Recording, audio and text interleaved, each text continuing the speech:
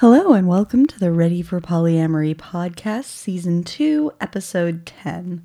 As always, my name is Laura Boyle and I'm your host.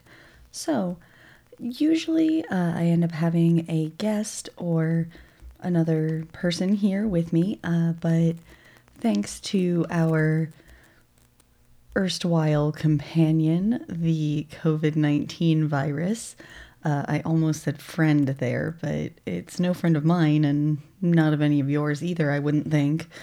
My guest this week got knocked on their ass, so while they're recovering nicely, thank you in advance for your kind thoughts, they're not up to recording today, and I'm not cruel enough to make someone get on the internet with me while they're recovering from COVID. So I'm here alone today.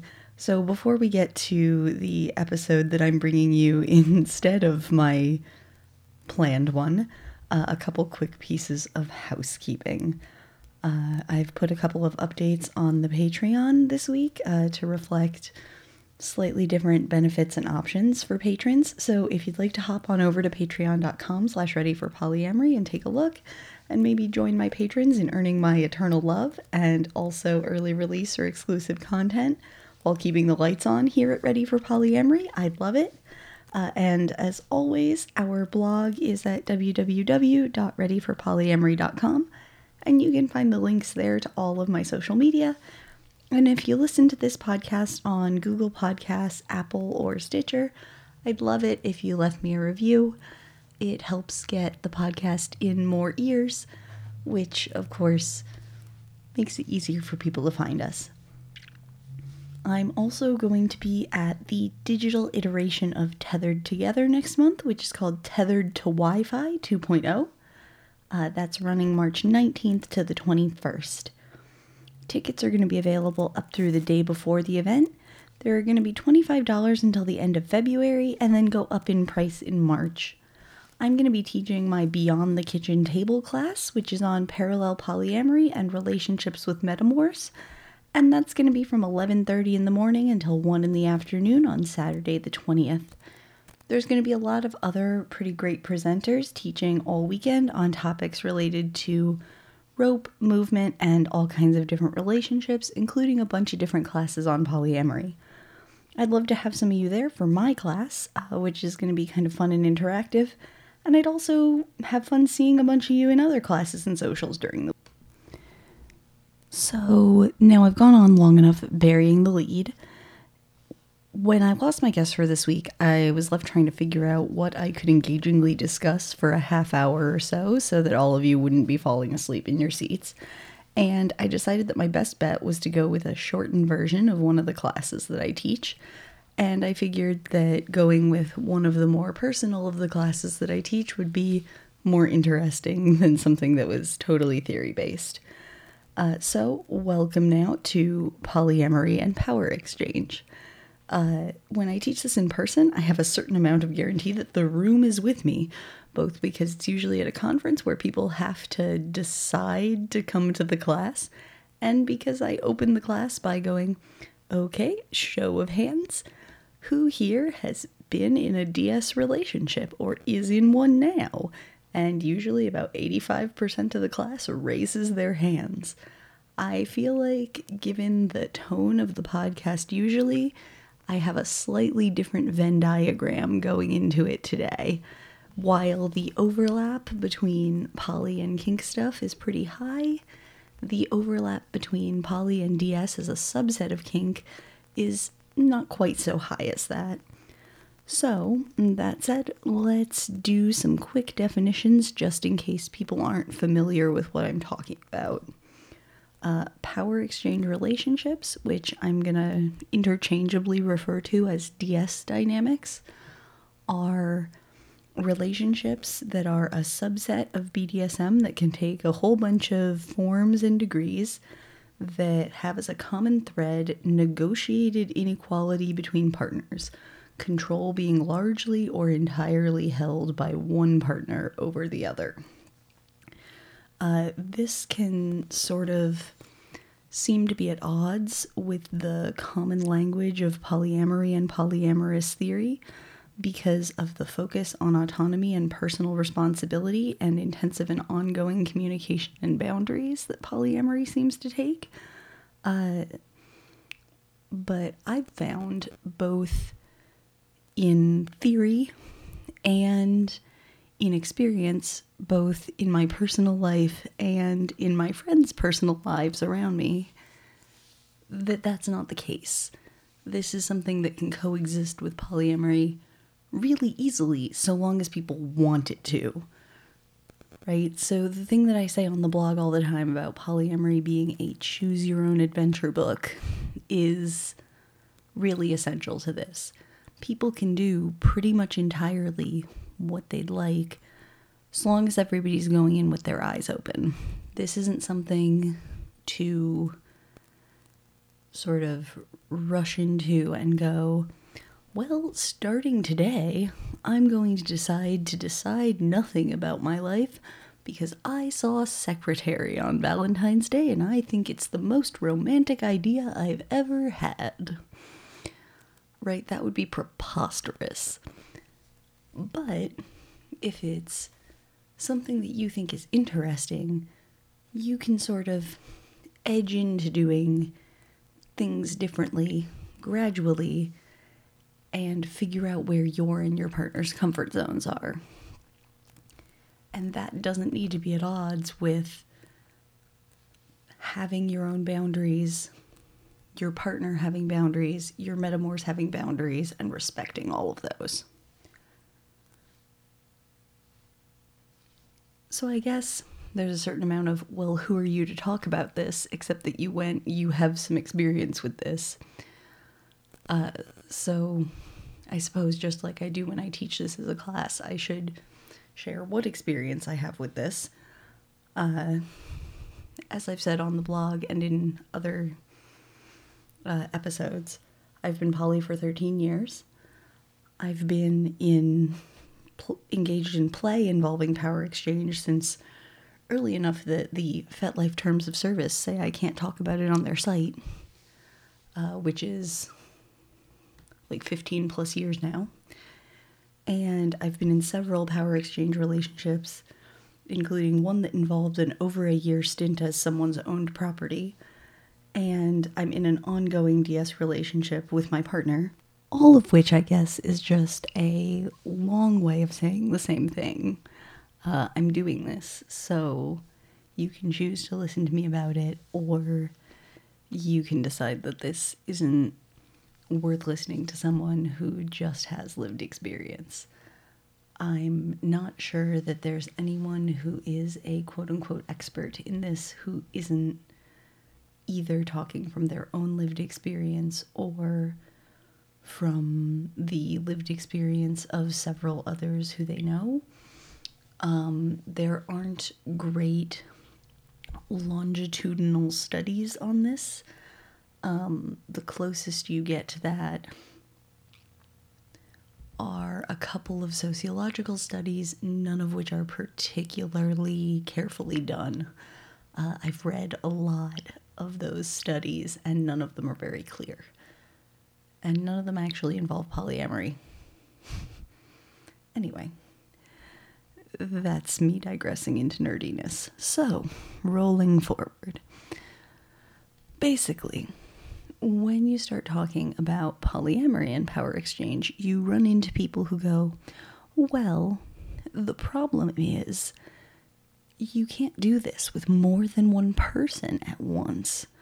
It's impossible. Once you're past a certain level of power exchange, you just can't do that with more than one person. And maybe they can't. Some people feel like they can't do that with more than one person, and that's fine for them. Those are their boundaries, and those are legitimate boundaries to have. But part of the thing of having boundaries is just like it's legitimate for some people to be monogamous and some people to prefer engaging in romantic relationships or sexual relationships with more than one person, it's perfectly legitimate to choose to engage in kink or DS or power exchange relationships with more than one person. And some people think that that is more manageable if they do so by differentiating the areas of control that they give to various partners. Like, they'll differentiate, one person has a greater degree of control over certain areas of their life. One person has a greater level of control over clothing they wear, and another over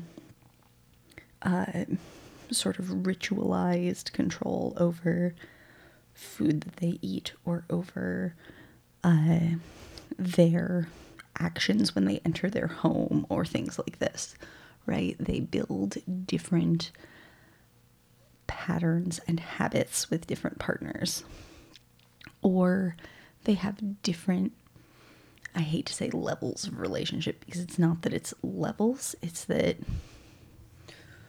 they're sort of, they have different degrees of relationship. It's like, if you're nesting partners with one person and not with another, you have very different relationships with each of those people. And you can do the same thing, but from a DS point of view.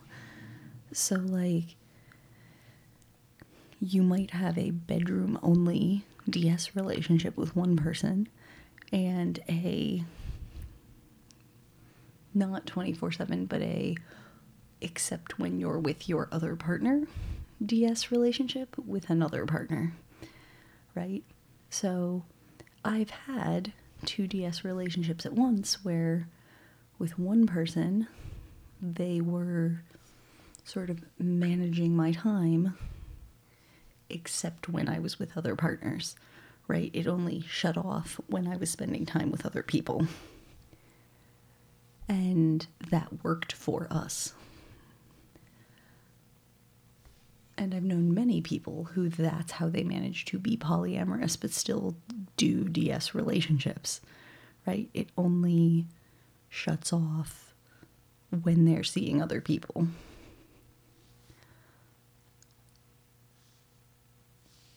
And I think that sort of on and off thing is pretty common among people who are both polyamorous and in power exchange relationships. That's a negotiated feature of their power exchange. Other people prefer to do negotiations of things like, oh, well, our power exchange is transitive, so if their dom is a switch, whoever their dom ends up submitting to becomes additionally someone with authority over the sub who's at the bottom of the stack, as it were, right? That's not super common, but it's a thing that people might negotiate. That's a situation that I only ever encountered as a problem or a hypothetical, or a someone made this assumption as a beginner problem that then got hand waved away or negotiated away once people actually sat down and talked about it. Except that it got brought up as a hypothetical or a thing you were going to run into in every article and book about the subject. The times when it's ended up being a real life concern have really been when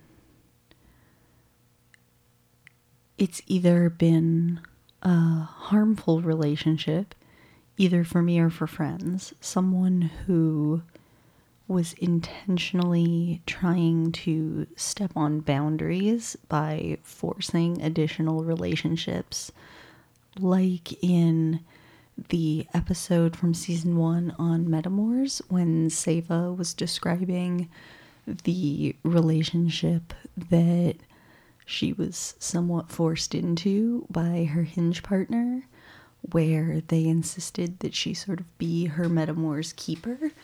And eventually she ended up in a quasi-romantic relationship with that metamor, because in needing to spend so much time with that person and in needing to spend so much time processing the emotions of that person, they ended up in a functionally romantic position because they didn't have vocabulary for being anything else to one another. Or in the case of a relationship that I was in, where I was with a person who, in hindsight, I think they're the only person I would use the word abusive to describe my relationship to. He's the only person I know who ever tried to use well, I'm with this person and they're in a power exchange relationship with me, so I'm going to pass on the dynamic of that to you, and you need to accept that.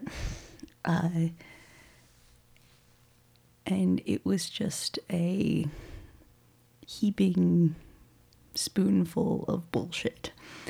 Because if someone doesn't ask you those questions, they just insist upon them. Generally, that is a big red flag. And sometimes when you're deep enough in a relationship or wearing rose-colored enough glasses, red flags just look like flags.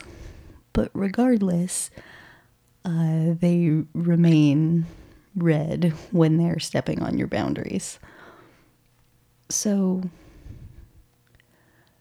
I guess the point that I'm trying to get across is that unless these relationships include the negotiation that really is at the core of all play and all dynamics and all BDSM practice, DS isn't what's happening, right? So if you haven't got real underpinning negotiation and you haven't got a healthy dynamic underlying it, then you're not in a good situation, right? But if you do have all of that going on, then the fact that you're polyamorous isn't what's complicating your situation, right? So what polyamory does complicate is the number of people and the number of boundaries you have to consider. So, as always, the more people you add, the more boundaries you have to consider. And the number of moving parts there are. So, the more moving parts there are, the more places there are for change. Right? So, every time there is a change in anyone's relationship status, anytime a new metamor is added, anytime a metamor has a major life change, anytime your hinge has a major life change, you need to be able to sit down and have talks about that, have real discussions and real negotiations about that as needed. And if your dynamic is so lopsided that in dynamic you're not having those, then you need to be able to sort of create a container for having those discussions. So I think most people's dynamics leave space for having those conversations regardless of the dynamic. But if for some reason yours doesn't, if you're extremely protocol heavy, then you need to create a sort of container for that. You need to create an egalitarian space for it to call out the need for that, or to indicate the need for that, and then step sideways into it. separately from your usual dynamic, right? So that for a few minutes, for 30 minutes or an hour, you guys can negotiate that and you can be person A and person B instead of dominant and submissive, right? And I don't know, maybe this has ended up being much more theory heavy than I kind of anticipated it being. But like, for me, these sorts of things end up happening when like there's a breakup. So when I had my last breakup a couple of years ago, basically I ended up having to have a really intense conversation with my partner, who is my dominant, about what that was going to mean for our relationship. Was it going to change any parts of our relationship? Was it going to affect any of our non-escalator portions of our relationship? Was it not going to? Was it going to change what components of our relationship were affected by our DS? Was it not going to? And mostly it didn't. A little bit it increased the degree to which he's sort of my emotional anchor. It's sort of hard for him not to be, given that he's my only partner for quite a bit of time now, a little bit longer than I think either of us anticipated, mostly because of COVID. But even before COVID, it had been about a year. And it was this thing where he was like, no, I mean, I love you and I'm happy to hold this space for you, but we're not going to escalate her and we're never going to move in together, and there's all of these things that aren't going to happen. But what are these emotional things and this amount of space holding for each other, and so long as we're both okay with that, we can be at this level that we're at forever. And for me, knowing that we could be at this level of emotional intimacy and vulnerability and holding space for each other for literally ever was really important. And knowing,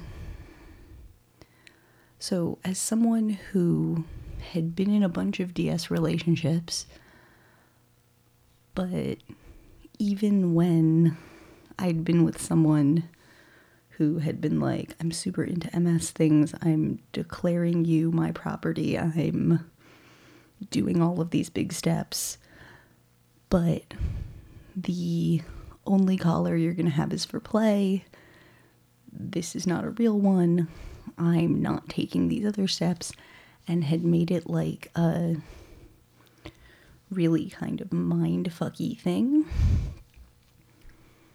Having this partner who I have now make it a really stabilizing part of our relationship, that we gradually worked up to that being a milestone in our relationship, giving me a collar and then going, you have this now.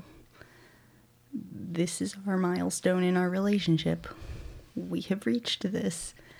This is the sort of top point on the DS escalator we can reach. We are here. We are staying here forever. Has been a really big deal for me. And sorry, I'm getting kind of emotional. And I want to do that with other partners who I intend to also spend a long time with in my life, because this is an important part of my relationshiping.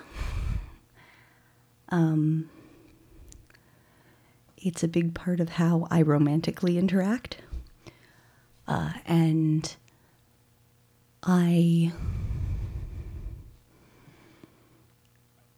this is part of why I think it's important to acknowledge that in polyamory, so long as you negotiate everything and so long as everyone is on the same page about we're all different people, so each relationship is its own thing. Everyone has their own dynamic. So you can distinguish really similar dynamics in really small ways, and it makes them their own, right? I've been in 2 relationships that maybe from the outside look really similar. They're both kink-heavy relationships with similar accoutrement that have lasted a similar amount of time, that do similar things, that, like, you can tell them apart by, like, oh, they've got slightly different nicknames from one another, and they, lived in different neighborhoods. But for the 2 of them, there were 100 small details that were different that the people on the outside would never have noticed. For the 2 of them, one of them was a music lover and the other one was a theater guy. One of them was super into books, and the other one went to the movies with me all the time. Right? There were 100 little tiny, one of them had a favorite breakfast place that we went to all the time, and the other one was into diners and late night things. 1 million little tiny things. One of them went and, like, took me on a date where we built a snow fort. Little tiny things that built these narratives for us at the time. And so for me, the relationships were these gorgeously unique things, but people who weren't us were like, so you have 2 boyfriends who are both daddy doms who do the same kink stuff, so you got a type, huh? Yeah. I mean, I guess I do. Do you have a problem with that? So whether you have enough of a type that, like, there might be some issue with people being a little bit insecure and having some need to be reassured about how they're unique, you can offer your partners that reassurance. You know what the 100 ways that someone is unique to you. You will be able to reassure someone. I had a friend who basically had an issue where their relationship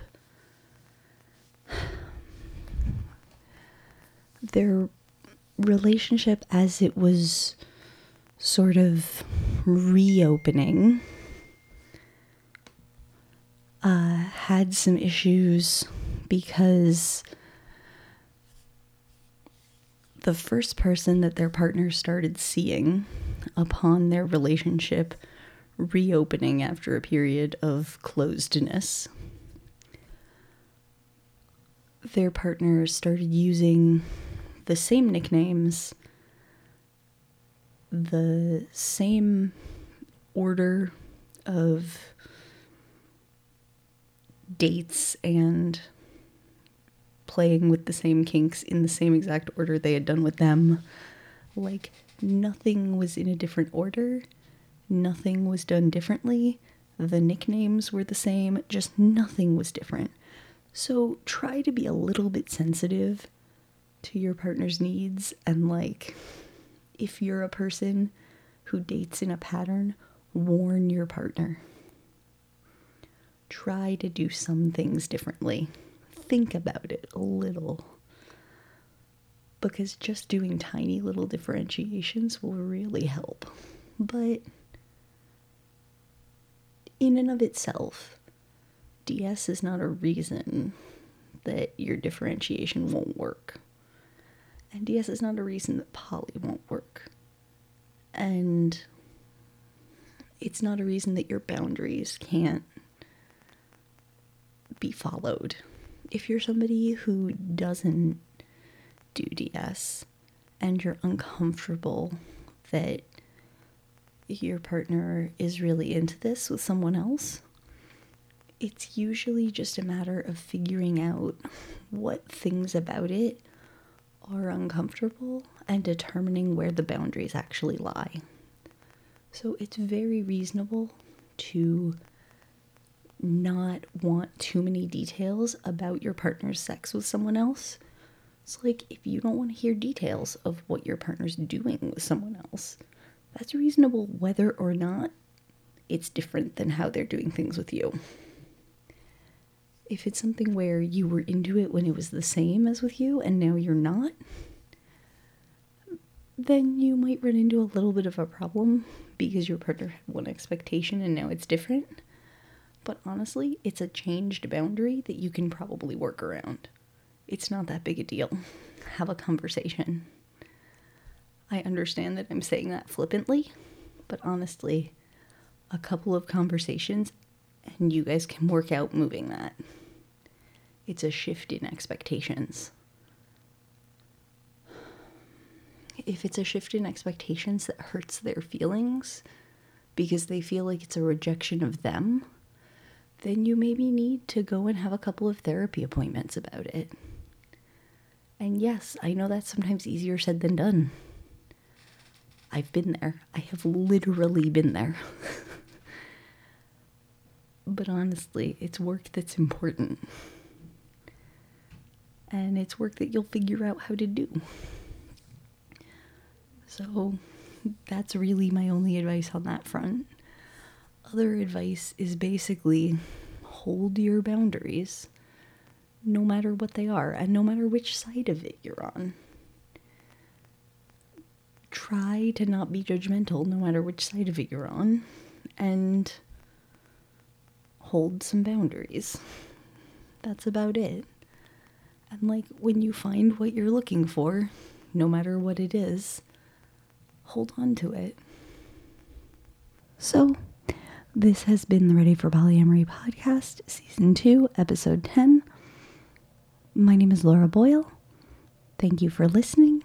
As always, you can find the blog at www.readyforpolyamory.com. The Patreon is at patreon.com/readyforpolyamory. I hope you can go there and subscribe. The Ko-Fi and all the social media can be found in the episode description below. Thanks for listening. Have a great week.